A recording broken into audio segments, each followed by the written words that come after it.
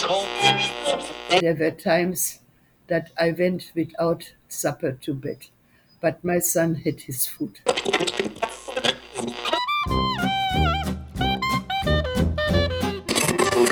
So you don't have to be a doctor or an engineer, but you must have a job that you can be proud of.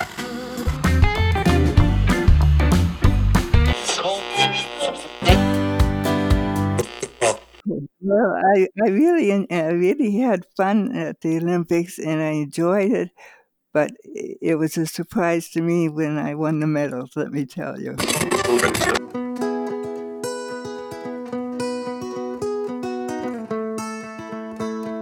Hello, and welcome to Elder Wisdom Stories from the Green Bench. I'm Kathy Buckworth, and today we are traveling to the village of Wentworth Heights in Hamilton to visit with a very interesting lady, a lady called Barbara Sackett. And before we get to Wentworth Village, though, I'm going to introduce someone from another Schlegel village, my lovely co-host, Evelyn Brindle. Good morning, Evelyn. Good morning, Kathy. I'm really looking forward to meeting Barbara and talking with her this morning. We have so much in common, so it's going to be quite interesting for me to share some of her experiences, especially with the traveling situation that she had and the move to Canada itself. Uh, so it should be a very good and interesting episode. I agree. And I agree. I think I have a few things in common. I also have 4 children, but I do not have 4 sons. So I am very interested in meeting the lady who has survived 4 sons. Good morning, Barbara. Good morning. So we have some notes in front of us and so many topics to cover with you today. We really appreciate you taking the time. One of the things I really wanted to get right into was these 4 sons and moving them around. Tell me a little bit about that. We were going to London on a sabbatical leave, and decided to go and check in with the school principals just to tell them we would be gone. And the result was very interesting. The high school principal was wonderful, thought it was a grand idea, and we'd have such a good time, and it was super, and it would be really good for the boy and have a good time. The principal in the middle school was somewhat leery, but thought, well, that might not be a bad idea, but be sure that we take the syllabus and the for English and math. And then he went to see the principal in the elementary school, who was absolutely horrified at what we were going to do to our children. We were going to ruin their lives. We were going to take them away from their friends for a year. It was just an awful thing to do. We were terrible parents. We said, fine, thank you very much, goodbye. And we went to England, and it was the most wonderful year we had because the children hadn't had a whole lot of time with their dad around, and that was a real treat. We did all sorts of things, and they saw all sorts of sights. They went to school there at a school that was made up of 44 different nationalities, and it was eye-opening to the boys. We were quite excited because they were buying a newspaper on the way down to school every day. We thought, oh, that was a good thing to read the newspaper, until we realized that it was the sun, and on page 4 was the Sunshine Girl. Um, However, they did benefit.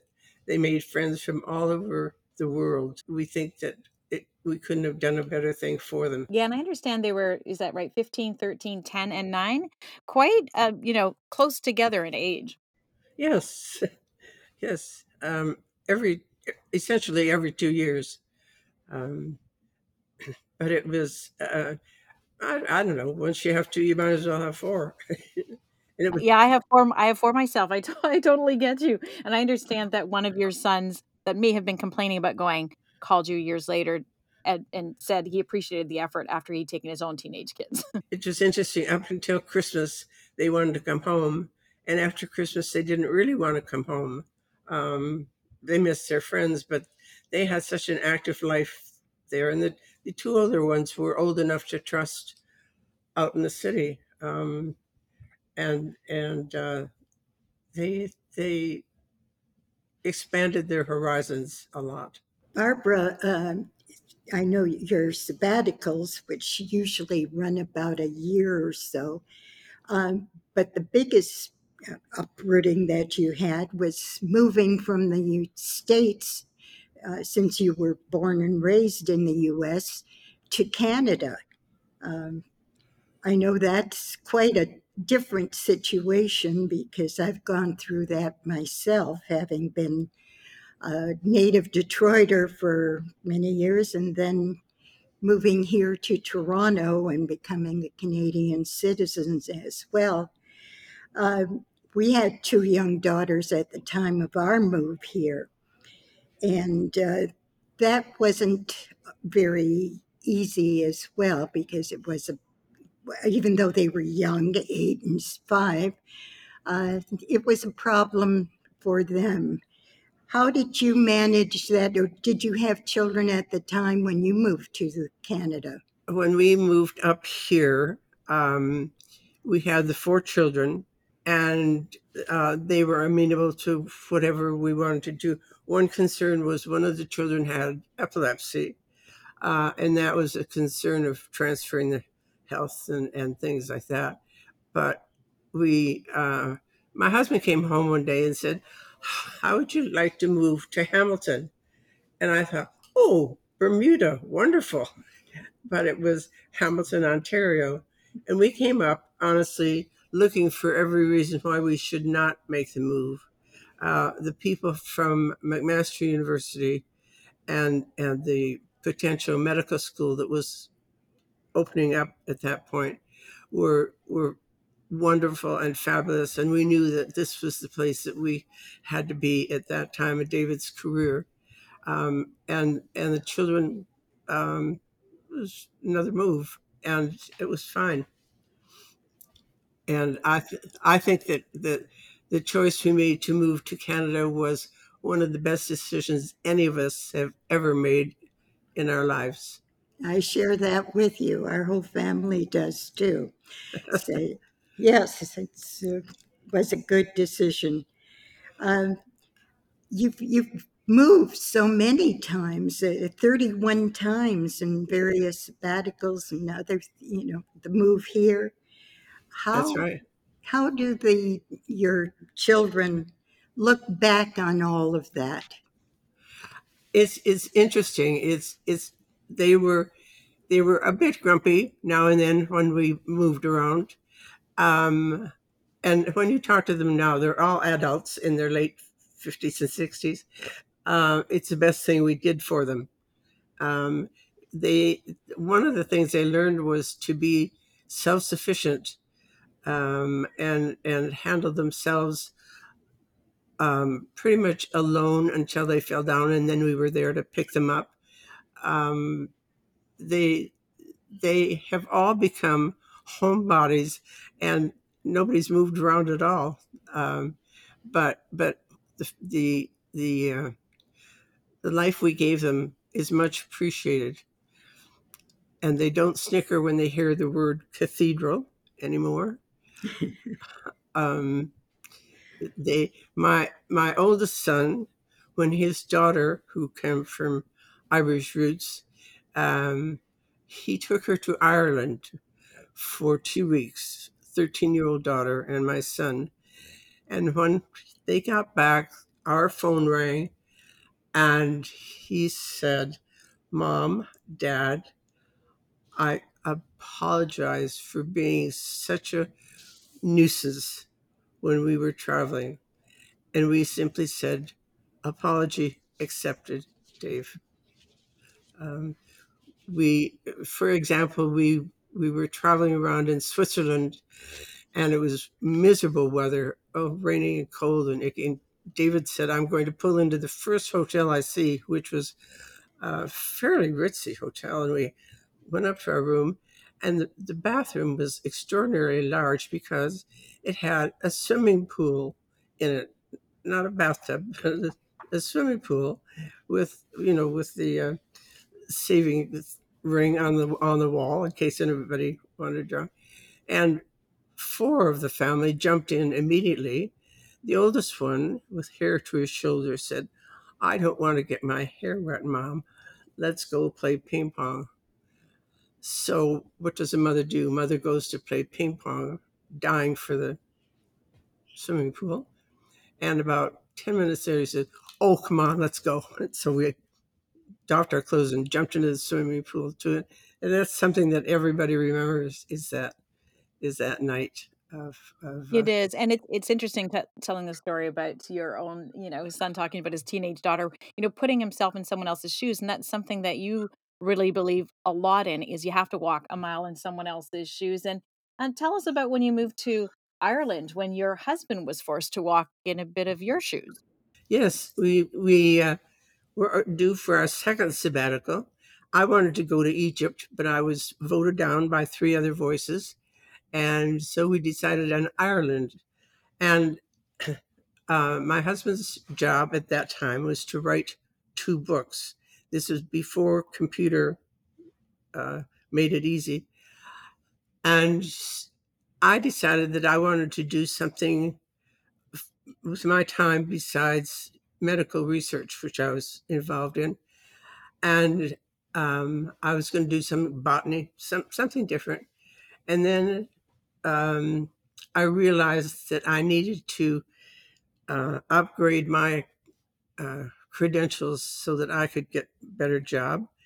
And so I went to the community health chairman in at Trinity College and said, "I would like to audit your classes." And he said, "All right, why?"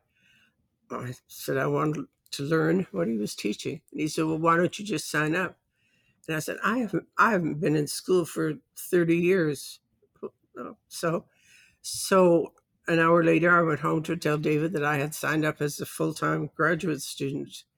And I was probably 20 years older than any of the other 10 people in that class. And it was a fascinating experience for all of us. I knew no Irish. I had a friend who would help me read the newspaper in the morning. And we often had guest lecturers who would say, "I'd like to know to whom I'm speaking. So could you introduce yourselves?" And without anything ever being said, the person on my left started and came around until they got to me, and I was the last. And people said, "Oh, I'm graduated in physics. Oh, I'm a nurse. Oh, I'm a doctor from um, Iran, etc."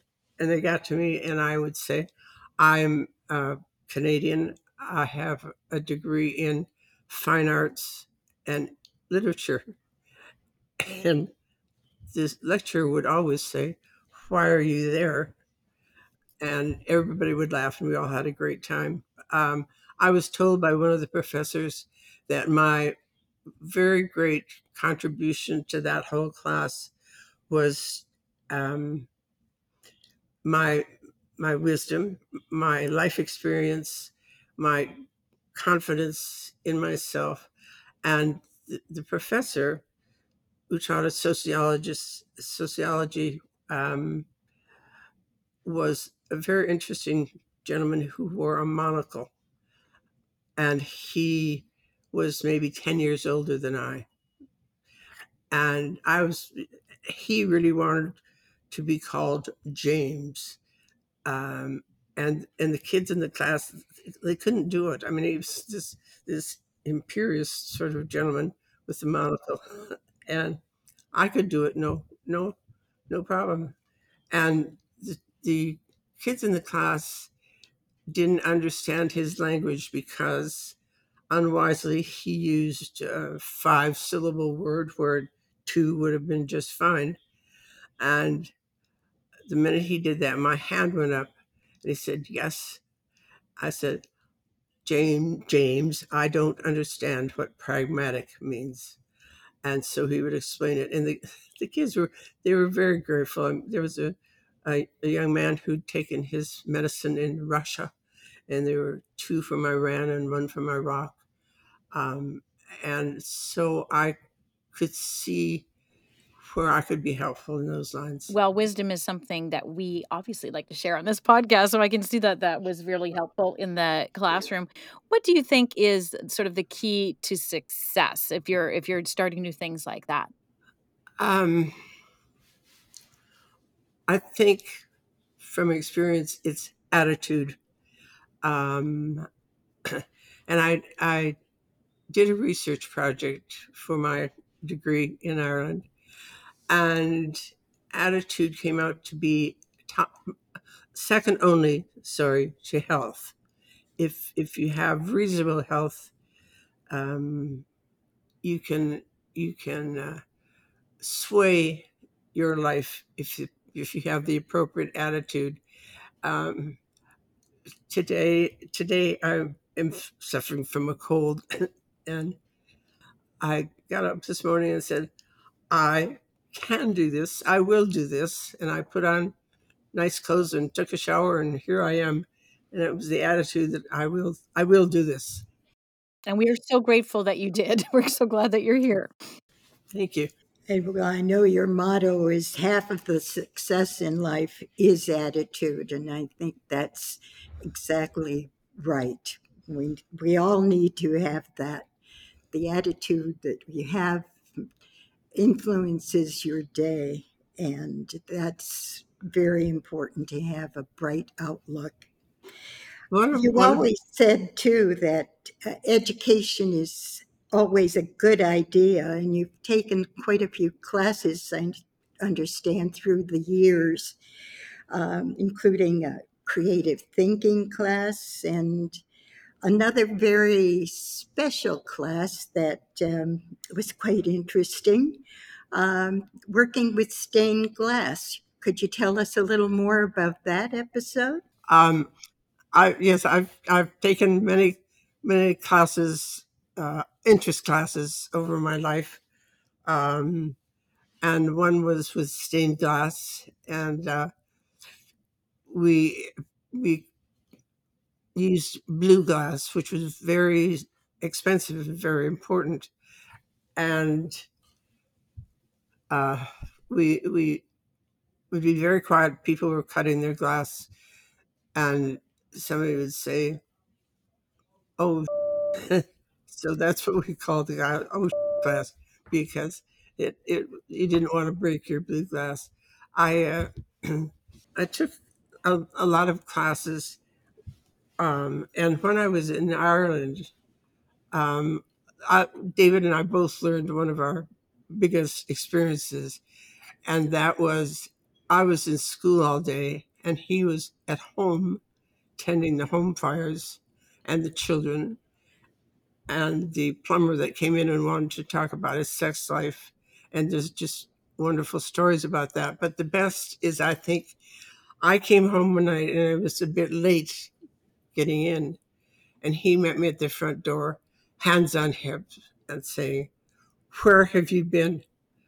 "Well, I'm sorry I'm late. Well, my roast is in the oven and it's ruined. Couldn't you get to a telephone?" And I said, "Well, I was on my way home and somebody wanted to know about questionnaire design, and I had to stop and help them, and it would have been forever until I could find a phone." And we both sat down on the floor and laughed because it was experiencing each other's life in Canada. And he could see how I would be very angry if I ruined the pot roast to the month. And I could see how he was very angry. And we realized that we had to adjust our expectations. I think that was a very valuable lesson. I also wanted to talk to you about the fact that you moved so many times, Barbara. You had to, of course, give up the communities that you were living in and find new community and new friends. How did you go about that? I had a learning experience when we went to Boston for a year. Boston, if you weren't born there, is a very difficult place to be. We had 4 kids.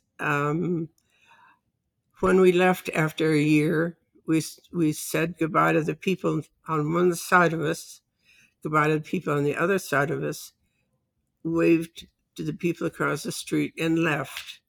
after a year. And I decided that when you move someplace, you do not ever wait for somebody to come knock on your door, because they're not going to do it. When we went to London, um, I saw the older boys coming home from school, and number two son was walking with a friend who went into the door of the house across the street. And so I took my coffee cup and went across the street and said hi, and made a good friend. And it's you put yourself out and they will respond. I think that's true all the way through life. And I've had an experience here of a person I thought was appealing to me and very interesting, but she wasn't terribly friendly and wasn't inclined to remember my name. But we were put into a situation not long ago where was she was in one chair and I was in the other, and that was it. And we started talking, and we found that we were talking art, and we found we had so much in common and so many of the same attitudes and perceptions that that from that I made a new friend, and it's wonderful.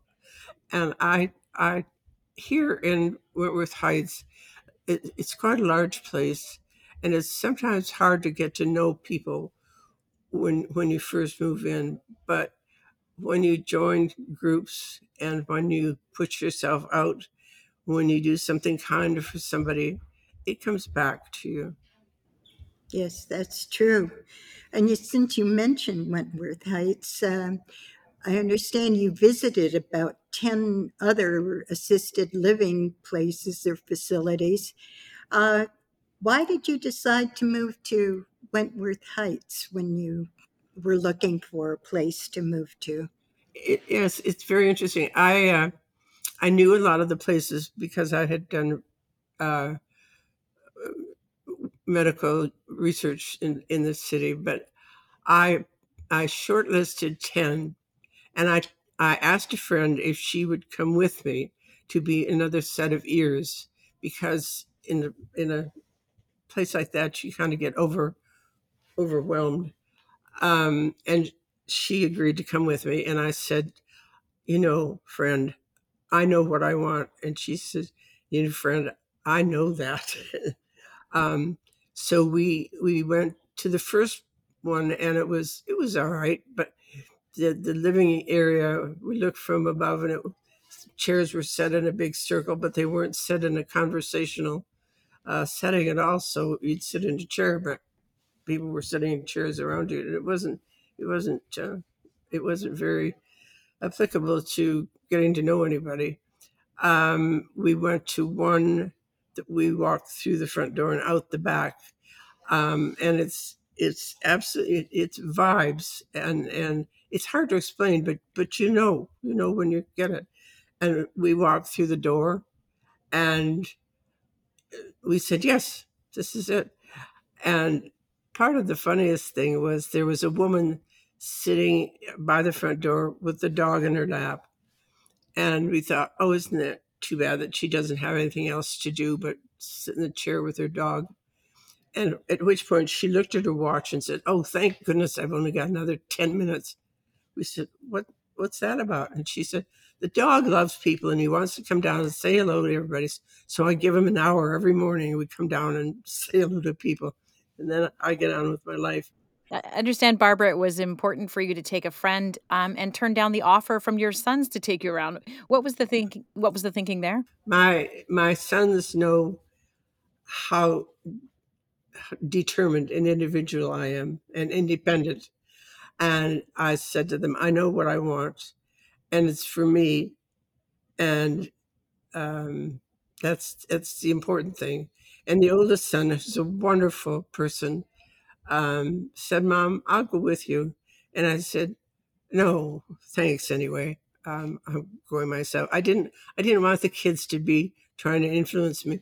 I do have one son that lives in Hamilton, and never in all these years have I ever lived near any of them. And that was probably one of the deciding factors. It was a part of the criteria. Would be interesting to be in the same town they are. But I liked the people here. I liked what I saw. People were walking around doing things. Everybody's saying hello.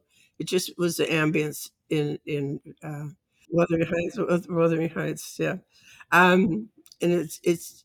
I say to everybody, it was the best move at the best time for me.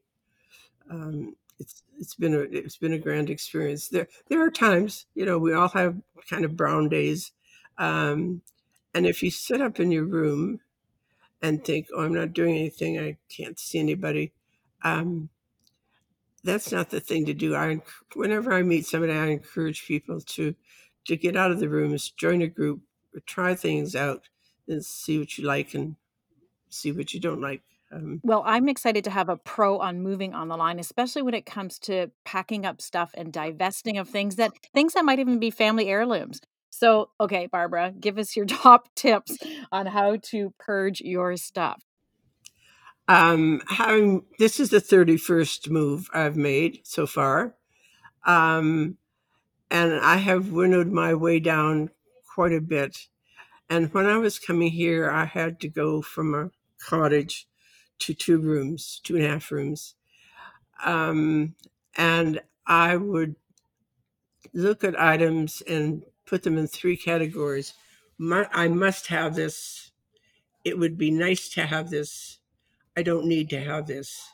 And the don't needs go out right away. Um, and then you consider space, and my grandmother had um, embroidered a pillow way back when, 1800s, and I loved that pillow. It was very pretty, but it was not didn't match my colors at all. It was getting a little tatty around it, and I thought, Grandma, you will understand this. And I just put it in a green bag and out of sight, out of mind. And I had seen the apartment into which I was going to move so I could place furniture and books and things. And I rented a trash container, put it out in the back garden of the cottage, and filled it. And I only made one mistake, which isn't bad.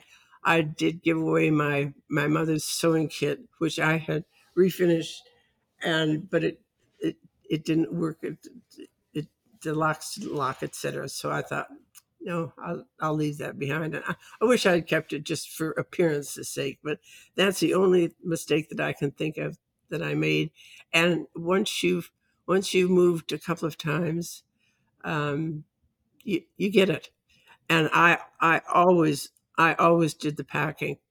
Um, if you have packers come in, they pack your morning garbage and put the coffee grounds in a can.